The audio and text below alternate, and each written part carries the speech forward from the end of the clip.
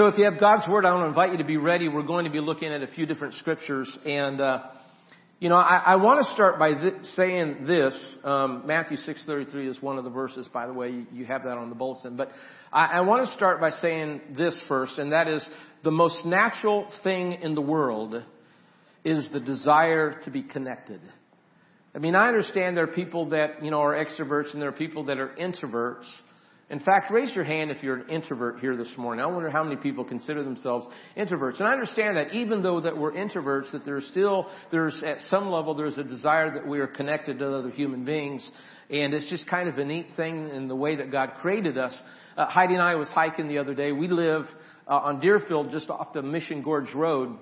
And in fact, our house, we go down one block, turn left, cross Mission Gorge, cross the street, and we're right there in a parking lot and we can start our hike. So we don't have to drive to go hiking. And so the other day we had left the house, walked down the one block, turned left, went across Mission Gorge, and we hiked up. We hiked up about 2 miles into the hills, and then we hiked back, and it ends up being quite a hike. Well, that day we didn't hike quite 2 miles, maybe half the way. And then we came back. We decided to hike around the hill there, the hill where the visitor center is, that on the back side there, or on that other side, that east side of the mountain there. And so we did the long hike, came back down, went around the mountain, went to the visitor center, and for some reason I just really pooped. I was worn out. And I walked into the visitor center. Heidi went to go to the restroom, and I went over to the couch, and the couch was positioned in such a way that you could just see the mountains. I mean, the hills there. It was a beautiful view. And there was some stuff there. Somebody had left like a water bottle, a towel maybe for his face, and some tennis shoes. And so he was obviously coming back. But I just went ahead and sat down. I was tired. And I sat down. And then pretty soon, in a few minutes, this man comes and he sits beside me. Now, there's not like a big ending to the story. But the fact is that we just kind of immediately got connected. What happens, he sits down and he gives me the man nod, And then I kind of give him the man nod, And then he kind of says something. I say something. And pretty soon we find out I'm a pastor. I've been here a year. And then he's been here for like 3 or 4 years. They moved here because of his grandkids. He's about 5 years my elder. And pretty soon he's telling me about where to eat. He's telling me what beaches to walk on. And he's talking about going to this little lunch place up in the mountains on hills. It's a winery and you get lunch and wine and all this stuff. And you can see the view of the bay. And I mean, we're just connecting all over the place. And like I said, we're really not going anywhere on the story, but the fact is that we were just connecting. My wife walks up. She sees that we're not going to stop talking. We're talking like a couple of women, I guess. And we're just, and so my wife, she turns around, goes the other direction, and we just keep talking. I mean, we're connecting all over the place. There's just something about it. God created us in such a way that connection, it's kind of a big deal. It really is. And thinking about, connecting and affection like touch, I came across this interesting little ditty about connecting, about affection. And science proves that affection that is wanted causes the release of oxytocin, oxytocin. It causes the release of oxytocin. It helps to nurture feelings of trust and connectedness. And it also reduces cortisol, which is the stress hormone. So, in other words, scientifically, it's been proven that, a good long 20-second hug, it does something. It affects us. And there's this need for connection. And there's something to it, I believe, in a world in which we're living that's full of cell phones and Androids and iPads. And there's so much connection going on, but yet there's so much disconnection going on. My wife and I were in a restaurant the other day, and I said, look at this, honey. And there were 7 tables around us, and there were people at every table, and every person at every table were looking at their device and not talking to each other. I read a book by a sociologist, and the sociologist was talking about the dark times, or the silent period, which is about 1,000 years between 300 AD, the beginning of the Dark Ages, 300 AD to about 1300 AD, saying that there were hardly any advances that was made in any area of mankind. It was kind of the silent period, and so it was kind of a time of digression in the sociological realm, and that now that even though today we have more technology than we've ever had before, He proposes that we are now in a time of digression, sociologically digression, and that we are now learning ourselves or moving ourselves out of the art of really being able to be connected with each other. I mean, this is something. I mean, this is something to talk about. I mean, how do we stay connected? It's the most natural thing in the world. I love the story I heard just recently at a wedding. It's a story about a little boy that was 5 years old. And he made a pronouncement to his father. He said, "Dad," he said, "I think I'm going to get married because I found somebody that I love." 5-year-old boy. And so the dad's looking at his paper. He said, "Oh, yeah? Yeah, I know that I'm in love and I know that she loves me." "Well, how do you know that, son?" 5-year-old. He says, "Well, because she takes care of me and she feeds me and I just know that she loves me, so I think we should get married." And his dad puts his paper down and says, "Well, who do you think you're going to marry?" And the 5-year-old little boy says, "I'm going to marry Grandma." Dad said, "Well, you can't do that." "Well, why?" "Well, it's just not done." "Well, why?" "Well, because, you're not supposed to marry, within the family." The little boy's thinking a little bit. The wheels are turning. And he says, "You married Mom and that worked out okay. Why can't I marry your mom?" I love it. Being connected, it's the most natural thing in the world. So if our Creator, God who created us and loves us, and He created us in such a way that there's this need for us to be connected to each other, then does it not stand to reason, especially as we look at the Word of God, does it not stand to reason that God desires to be connected with His creation? That God desires to be connected with us? So the question that I ask, which is a very simple question, is how do we get connected with God? In fact, as I speak about this morning, I need to say to you that this will probably be the most simple message, the most simple sermon that you've ever heard in all of your life, because it's a really simple concept, and it is this, that God desires to be connected with you. Did you know that?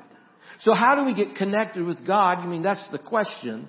And there's a few responses I want to share with you this morning, so just bear with me. The first way is this. Here's how we get connected with God. The first way is seek Him out. Say that with me out loud. Seek Him out. In fact, in Matthew chapter 6 and verse 33, it's no surprise. We read there, "Seek ye first the kingdom of God and His righteousness, and all these things shall be added unto you." Amen. So the step is, if we want to be connected with God, is to seek God out. But first we need to know that God, by the way, God is already seeking you out. God is already seeking you, and God desires to be involved in your life, and He is, whether you know it or not. Amen. God desires to bless you. In fact, if I were to be honest with you, I would tell you the good news that God has a gift for you. Did you know that? God wants to gift you. He wants to bless your life. And you say, "Well, Pastor, how does God want to gift me?" He wants to gift you by giving to you His Holy Spirit. And I think that sometimes we talk all around that, and we theologize and we intellectualize and we do all kinds of things, but we forget the fact and the simple reality that God wants to give His Spirit to us. Amen. And we miss it because maybe we resist it, maybe we're not listening, or whatever the case is. But the gift that He has is for you. It's for every one of you. God wants to give you His Holy Spirit. Amen. He wants to live in you, and He wants to fill you, and He wants to bless you, and He wants to sanctify you. God really does. Amen. He wants to gift you with His Holy Spirit. What is the second thing? If we're connecting with God in this way, the second thing is this. Know this. That God has a calling for your life. Did you know that? God has a calling for your life. And I know the enemy wants to whisper really sweet nothings in your ear and try to convince you that that's for pastors, or that's for, people that are in full-time ministry, or however you want to reason it out. But folks, the enemy does not want you to know, teenagers, the enemy does not want you to know that God has a plan for your life. He has a plan for your life. He has called you. He's called all believers. And He has a special plan for you. And God wants you to know that. He not only wants to be in your life, but He has a plan and a call for your life. Amen. Do you think the Apostle Paul when he was writing the epistles and he had gone through all the shipwrecks and he had been beaten and he was in prison? Do you think the Apostle Paul was writing those epistles and he was thinking to himself, you know what? I bet I'm going to affect all of humanity by writing these letters. I don't think so at all. I think Paul probably thought that he was insignificant. He was just wanting to be obedient to God. He was just wanting to do what God had called him to. But God had a call upon his life, and as God has a call upon the life of the Apostle Paul, God has a call for your life. Amen. You want to be connected with God, seek Him out, and God will speak. I'll never forget the blessing of growing up at Nampa First Church of the Nazarene, and there was an associate pastor there by the name of Pastor Vernon Wilcox. He was an associate pastor, and he kind of watched my life. And I accepted a call to preach when I was 15 years of age. And so I sat in the front and took notes. And then I began to attend Northwest Nazarene University. But I was like anybody else. I had my ups and downs in life. But what really sustained me sometimes were the words that Pastor Wilcox shared with me. Every once in a while I was in college, Vernon Wilcox would stop me in the hallway and he'd simply look at me. First he'd say, "How are you doing?" And then he'd say, "Remember this." He'd say, "Tony, remember this. If God has called you to be a pastor, don't stoop to be a king." And I had to process that. I had to kind of carry that with me for a while to realize that God had a calling on my life. And if I am able to say anything to you this morning, congregation and young people, is that God has a calling upon your life. I believe that. You see, the temptation is that we chase other things. The temptation is that the enemy says, well, there's something better. There's something other. Well, folks, there is a call of God upon your life. How do you get connected with God? Seek Him out, because He's already seeking you out. That's the first thing. The second thing is, now listen to this, hang in there. The second thing is meditate on the Word of God. How do you get connected with God? Meditate on the Word. In fact, go to Psalm chapter 1, looking at verse 1 through 2, if you have the Word with you. Let's all turn there together this morning. Go to Psalm chapter 1. And we're not going to read that specifically in its entirety, but I want to pull out a couple things, a couple phrases, and we can just kind of walk together and just unpack it a little bit as we look at Psalm chapter 1 there, beginning at verse 1. The first thing that I see there, the first thing that I want to mention is it tells us to delight in the law of the Lord, or to delight in the law of the Word. What is the law of the Lord? It is the Word of God. And to delight in the law of the Lord, it is not a surface emotion. And we had some theologians in our first service, and I know they could theologize, and I know they could give us kind of a Greek understanding of really what this is saying. But the simple idea is this, that when we delight in the law of the Lord, it is not just a happy moment. It's not just a surface emotion, but it is something that is coming from the inside, something that we have internalized. That when we read the truth of the Word of God, that it gives us balance and direction for life. Amen. And I don't know if you need balance and direction. I know that I do. I know that I need direction in life, and when we look at the Word of God, it becomes our delight. The law of the Lord becomes our delight because it begins to bring balance and direction in life that we need. And then it goes on to say it's this knowledge, the knowledge of the Word, that will help the righteous be like a tree firmly planted by streams of water. Now, I lived in Tennessee for 10 years. We raised our kids there. And they have little streams there that are only about 6 feet wide and maybe 1.5 feet deep. And then we have what they call gully washers. It's a flash flood, and the rains come, and the storm blows, and all of a sudden the stream that was just maybe this deep and 6 feet wide, all of a sudden it is a torrent. And it's 50 feet wide, and it's 20 feet deep, and it's just ripping down the canyons. And I've seen trees that have been, pushed over because the roots have been eroded, but yet the trees hang on, and they're there in the bank, and they're rooted deep, and still they curve and they go up towards the sunlight, and the leaves are still green. Why? Because they are rooted deep by the streams of living water. Folks, that is what the Word of God is to us. Amen. It is our delight, and it is our root, and it gives us the strength that God desires for us to have as His children. Meditate, that's the challenge, meditate on the Word of God. And then what does the rest of the passage say? It talks about the Word becoming our counsel. Listen to that. It's becoming our counsel. So we have some action words here. And really the etymology of, or the study of that word counsel, it is idea that it is a word, or the word becomes the kind of thing that affects our plan and opinion. Our plan and opinion in life. I guess when was the last time, what I'm saying, when was the last time that you read the Word of God, now listen, that you read the Word of God, that it shook you so deeply that it changes your opinion? When was the last time that you read the Word of God and it shook the foundations of who you are to the point that you started planning your life differently?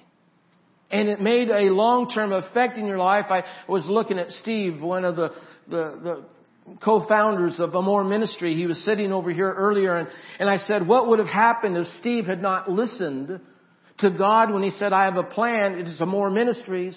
And now they build like 400 homes a year for people that have no homes.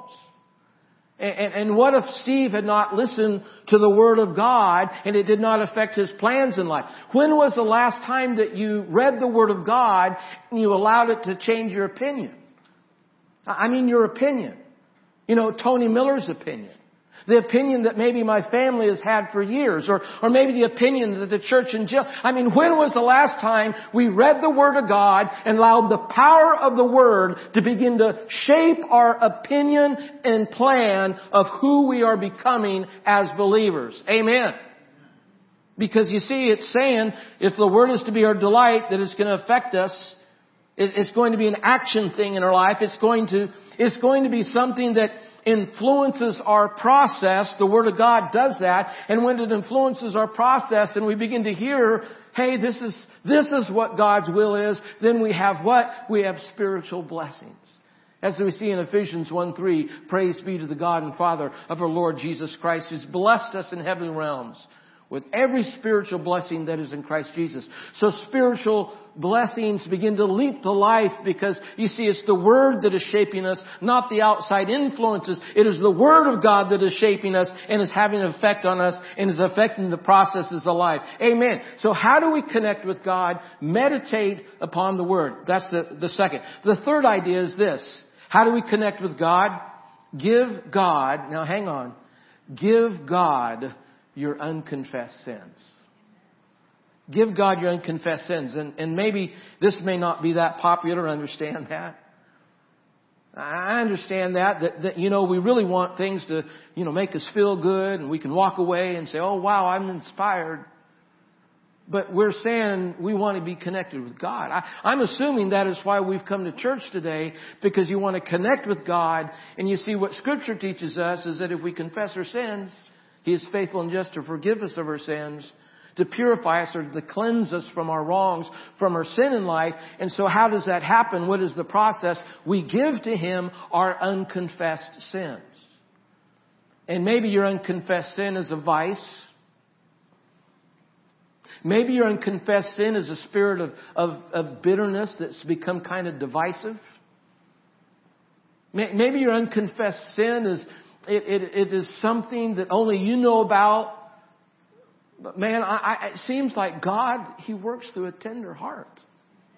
Have you noticed that? That God, He really works through sometimes a heart that is broken, and there's this tenderness that is part of the experience when God is moving in us and changing our lives. You know, I know that the enemy does not want you to understand any of this, because really the Scripture identifies him as a liar. John chapter 8 says that Satan is a liar, always has been a liar, always will be a liar. And so he who is the author of chaos will want you to be convinced that maybe there's no need for confession. But by the way, if you're perfect, would you come up and introduce yourself to me after the service today? I mean, seriously, I want to shake your hand if you're perfect. After the service, I'd like to meet you. I had one guy after the first service. He came up and said, Pastor, I just want to let you know. He had his hand out. I'm perfect. And I'm a perfect idiot. Amen. Give God your unconfessed sin. That's the third idea. The fourth idea is participate in His kingdom. Prayer and confession, salvation. Participate in the kingdom. Our Father in heaven. Our Father in heaven. Hallowed be thy name. Thy kingdom come. Thy will be done. To participate in the kingdom and what God is doing in the kingdom and through the kingdom. And then there are these kingdom eyes that we have, and we have kingdom heart because God has filled us. And really, I think what He's trying to teach us here is that when we are connected with the Father, then something happens that maybe has not happened before, and that is we begin to want to do the will of the Father, not Tony Miller's will, not the family's will, not the nation's will, not the world's will. We start wanting to do the will of the Father. Amen. And in fact, the Scripture outlines that for us. Jesus says in Mark 3:35, whoever does the will of God, he is my brother and sister and mother. Now think about that one for a while. If he is my brother or sister and mother, then what do you do? If you're his brother, sister, mother, what are we going to do? We're going to do the will of the Father. In fact, you see, logic tells us that the grateful heart, we're grateful for salvation, the grateful heart will do the will of the Father. I told you this was simple. The grateful heart will do the will of the Father. Why do we want to do the will of the Father? Because we're a grateful heart. Amen. And so the grateful heart will have no divisiveness. Why? Because we want to do the will of the Father. Why? Because we have a grateful heart. You see, the grateful heart that wants to do the will of the Father, then now they are pursuing the spirit of reconciliation. And it's reconciliation with the Father, or maybe with their brothers and sisters, or whomever it might be. But we desire reconciliation. Why? Because we want to do the will of the Father. Amen. And when we get connected to the Father and we get connected with God, life begins to change. Why? Because God wants to be connected with you. God wants to be connected with you. There is something about connection. In fact, it's the most natural thing in the world to be connected, to want to be connected. I want to kind of wrap this up with a story about Fred. Let's call him Fred. And Fred was a man that had been invited to my friend's church. My friend and his wife went to seminary with Heidi and I, and we were friends in seminary. And we left and we all started pastoring. And we got back together some years later. And my friend, who's a Nazarene pastor, told me about their experience of Fred. He told him about Fred that they'd met someplace in the grocery store or somewhere. And he kind of was a disheveled looking guy. And he kind of was a little bit socially awkward. They noticed that right off. But still, they felt that God had put him in their path and they invited him to come to church. And so Fred came to church. He was by himself. In fact, he arrived on a Sunday night. He came late. The service had already started, and then he left early. And then finally he came on a Sunday morning. He came late and he left early. In fact, this went on for like 3 or 4 months, and this pastor tried to get to him, but he was always gone before he could get to him and greet him and shake his hand. And this went on for those months where he just kind of come late to service and leave early. And pretty soon they got to speak with him. They caught Fred, and they were able to, kind of engage as far as conversation goes. But there was something about Fred that he always would back up. I mean, he would back up. And every time the pastor tried to approach him, and you know how pastors, we want to shake hands and hug people and all that. But this guy, every time they approached him, he always backed up. There was always this distance. I mean, every time they tried to approach him, he would always back away and back up. And he attended church for probably 3 or 4 years. And they watched Fred come late and leave early. Watch him back up and not have any contact at all. About 4 years passed. And what happened one Sunday is that Fred came to the altar. You see, Fred was looking for something. He was seeking something and probably maybe connection.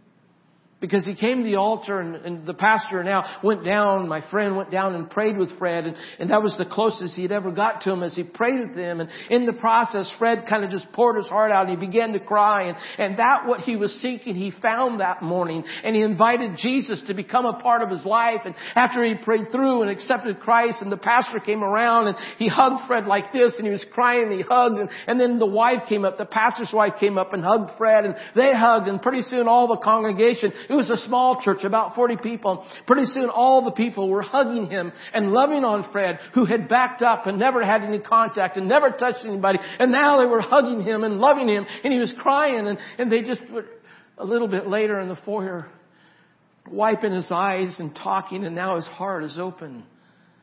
He said to the pastor, he said, I've not been touched in 40 years.